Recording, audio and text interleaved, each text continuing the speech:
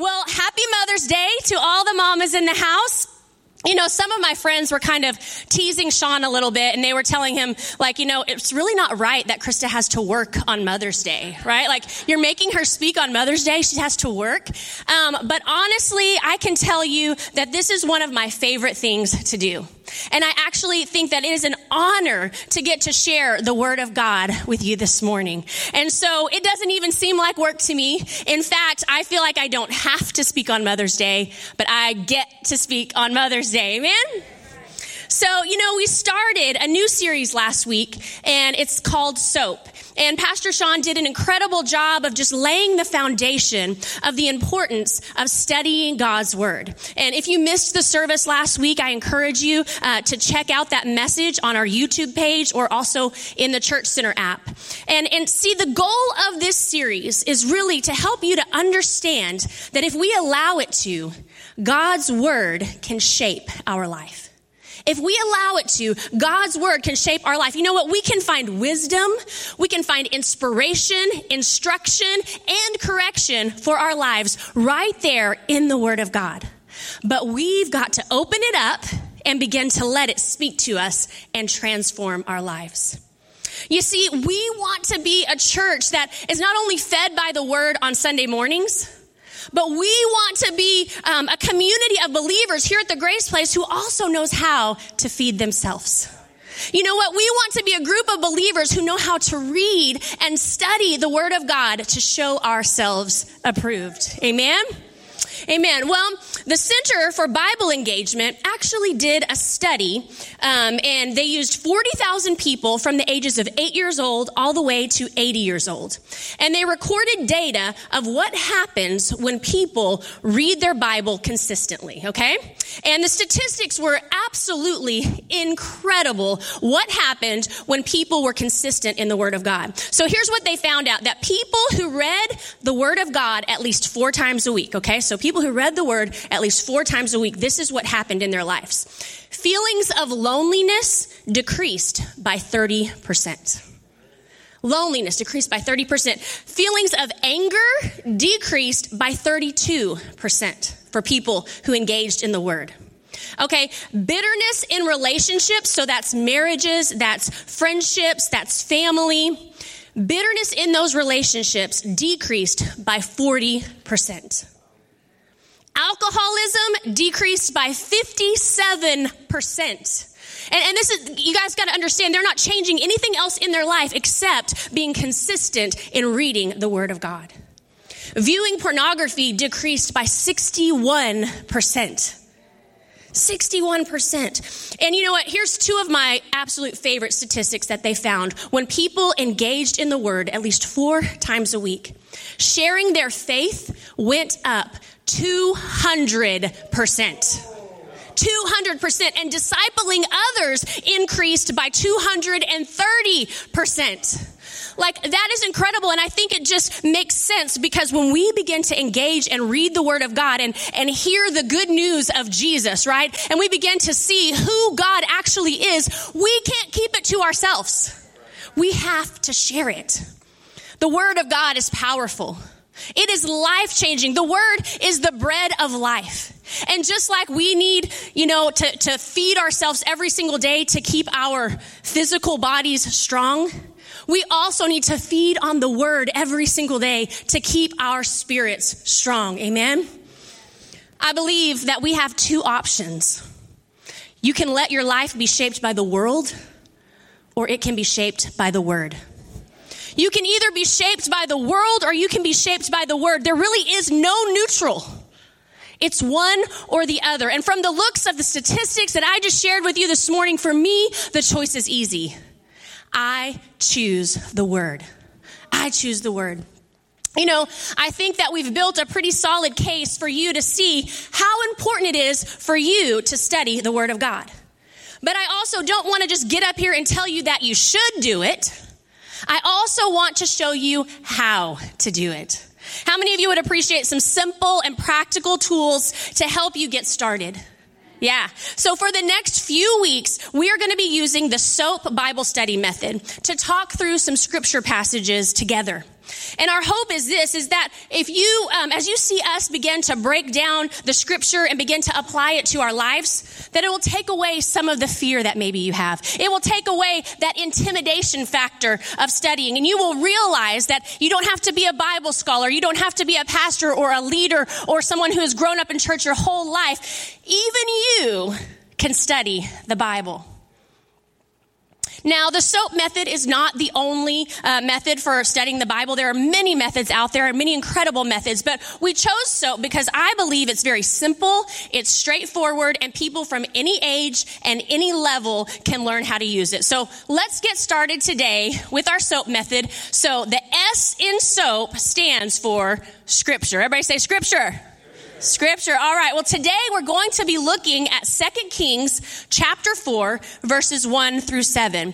Now, typically when I'm doing a SOAP study on my own in my personal devotion time, I like to read it in a few different translations. And the reason I do this is because one version might have a word that really stands out to me or draws me in, or maybe it's said in a different version in a way that just makes me think differently about it. Okay. So for the sake of time today, I'm only going to read it in one version, and that version is going to be the New Living Translation. So if you have your Bible, go ahead and turn there with me. 2 Kings chapter 4, you can look it up on your phone, or you can always follow along with us on the screen. We're going to read verses 1 through 7 this morning. It says this: One day, the widow of a member of the group of prophets came to Elisha and cried out, "My husband who served you is dead, and you know how he feared the Lord. But now a creditor has come, threatening to take my 2 sons as slaves." "What can I do to help you?" Elisha asked. "Tell me, what do you have in the house?" "Nothing at all except a flask of olive oil," she replied. And Elisha said, "Borrow as many empty jars as you can from your friends and neighbors. Then go into your house with your sons and shut the door behind you. Pour olive oil from your flask into the jars, setting each one aside when it is filled." So she did as she was told, and her sons kept bringing jars to her, and she filled one after another. Soon every container was full to the brim. "Bring me another jar," she said to one of her sons. "There aren't any more," he told her, and then the olive oil stopped flowing. When she told the man of God what had happened, he said to her, "Now sell the olive oil and pay your debts, and you and your sons can live on what's left over." So that's the S for our scripture this morning. The O in SOAP stands for observations. Observations. So let's just take a look at these scriptures that we just read, and let's see what we can observe here. The first thing that I observe is her desperation. The widow's desperation. She was in a desperate situation. You know what? She had no husband, she had no money, and now her creditors were threatening to come and take her sons as slaves to be able to cover the family's debt. Now, can you imagine what she must have been feeling? Alone, overwhelmed, afraid. Have you ever felt that way? Have you ever had a time in your life where the problem was just too big? You had no answers, you had no hope, and you were desperate. You see, but what I see about this woman is that even in the midst of her desperation, when she was at the end of her rope, she knew where to go. She knew where to go. In spite of her pain, her problems, and her lack of possibilities, she knew who to turn to. She looked to God for the help that she needed. She knew to take it to God. I also see here that in her desperation, she almost missed the provision that she had in her house. Look at verse 2. Elisha asks, "Tell me, what do you have in the house?" And she says, "Nothing at all. Except a flask of oil." You know what? In her desperation to find an answer to her problem, she almost disregarded the very thing that God would later use to bring her miracle. You know, I think that's very easy for us to do as well. In our desperation, we get so focused on our situations, on our problems, we kind of get tunnel vision, and all we see is the problem. And we miss the very thing that perhaps God wants to use to bring our miracle. In your notes this morning, desperation will either drive us to fear or it will drive us to faith. when you're desperate, that desperation is either going to drive you towards fear or it's going to drive you to your knees in faith. This woman in our story, she chose faith. She chose faith. The second thing that I observe as I read these scriptures this morning is her obedience. Her obedience. You know what? I'm actually in awe of this woman's obedience. I mean, think about this story. This prophet Elijah tells her, to go and ask all of her friends and her neighbors for these empty jars. And then she's supposed to take this little flask of oil and fill up these jars. And with this little flask, that is going to fill up all these big jars. Like, it just makes no sense to me. And yet, in verse 5, it says, so she did as she was told. So she did as she was told. Now, come on now. A woman did what she was told? Like, in my house, that would be considered a bigger miracle than the multiplying of the oil. Right, Sean? No, don't answer that. It's Mother's Day. You got to be nice to me here.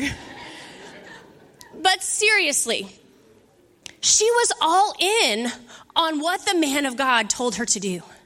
Like, she was like ride or die. She didn't ask questions. She didn't have any suggestions on like how she could make the plan a little better or improve it. Like, she just obeyed. She obeyed. I wish I could say that I would have responded like that woman. Like, I wish I could say, oh yes, I would have obeyed. But honestly, I'm probably a little bit more like that meme that I've seen on the internet that you've probably seen it. It says, I'm not a ride or die chick. Like, I've got questions. Okay. Like where are we riding to? And why do we have to die? And then the most important question always is, can we get food on the way? Right? Right. So that's honestly probably a bit more my style. So that's probably why this woman inspires me with her obedience. No matter how crazy she may have looked, no matter that it didn't make any sense to her or anyone else, without any concrete evidence, without any just complete assurance that it was going to work out, she trusted, she laid down her pride, and then she just began to gather the jars. She obeyed.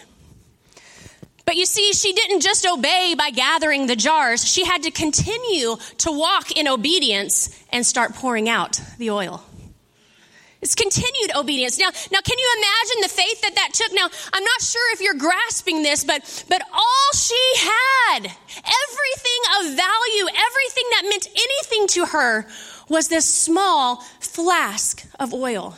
It wasn't like some big jar of oil. Actually, most Bible historians say it was probably a small flask, not even enough to be used for cooking, but it was used for like anointing things. So probably something like this.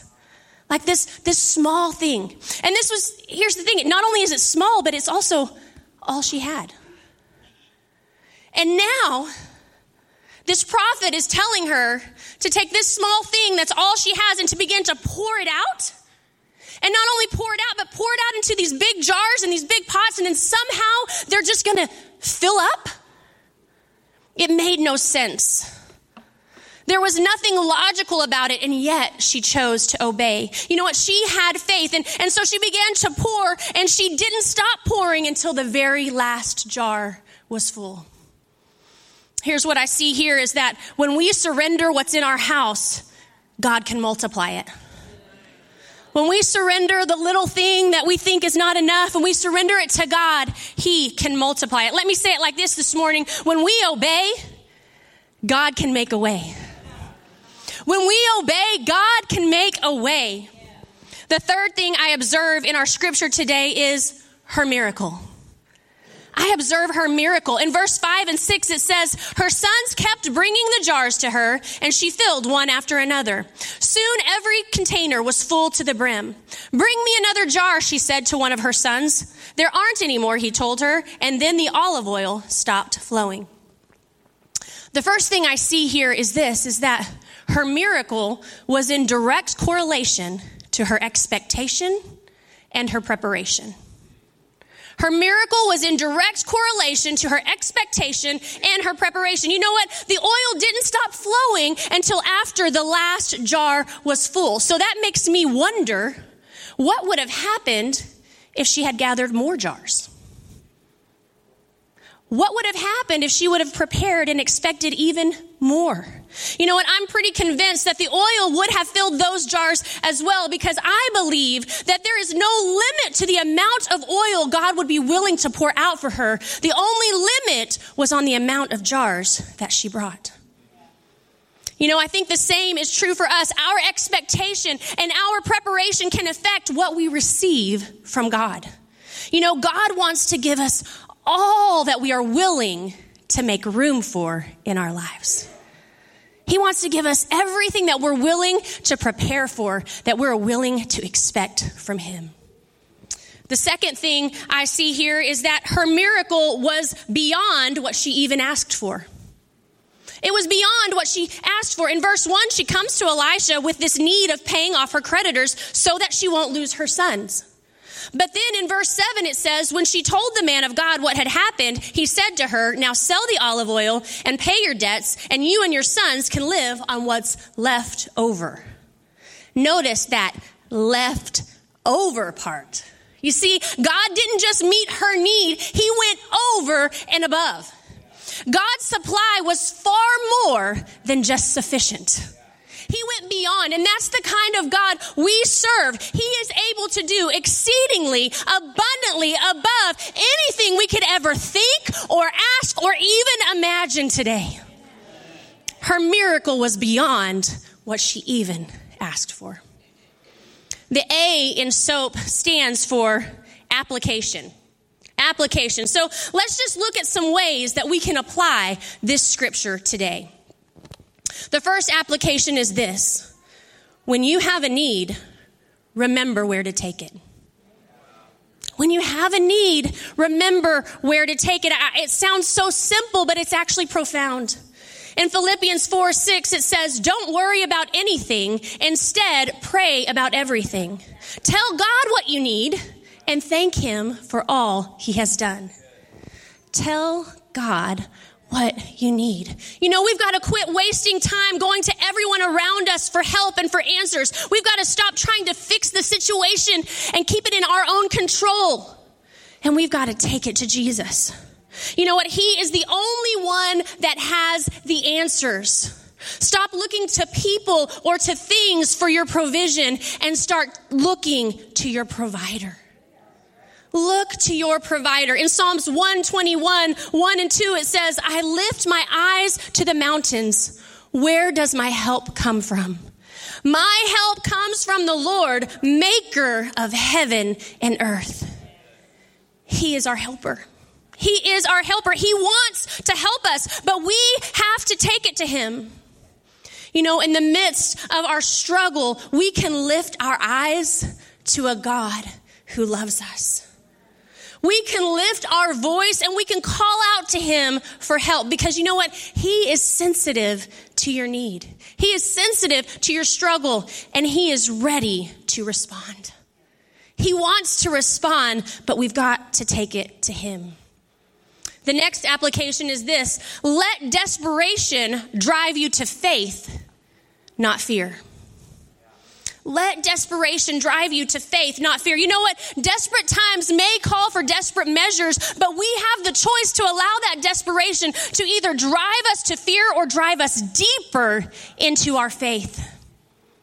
You know, when we walk through situations and they feel impossible, it's very easy for us to lose hope.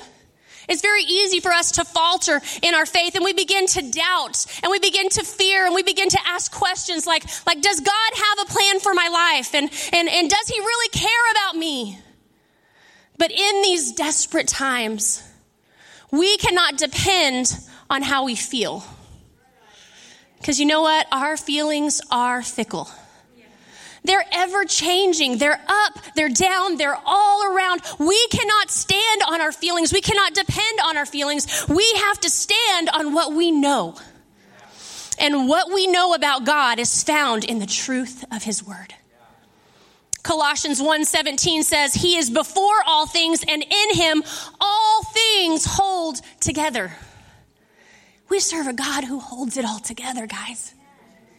He holds it all together. In Psalm 118:6, it says, the Lord is for me. I will not fear. What can man do to me? He's for us. Psalm 23:4 says, even though I walk through the valley of the shadow of death, I will fear no evil, for you are with me. This morning, we've got to believe that he is with us.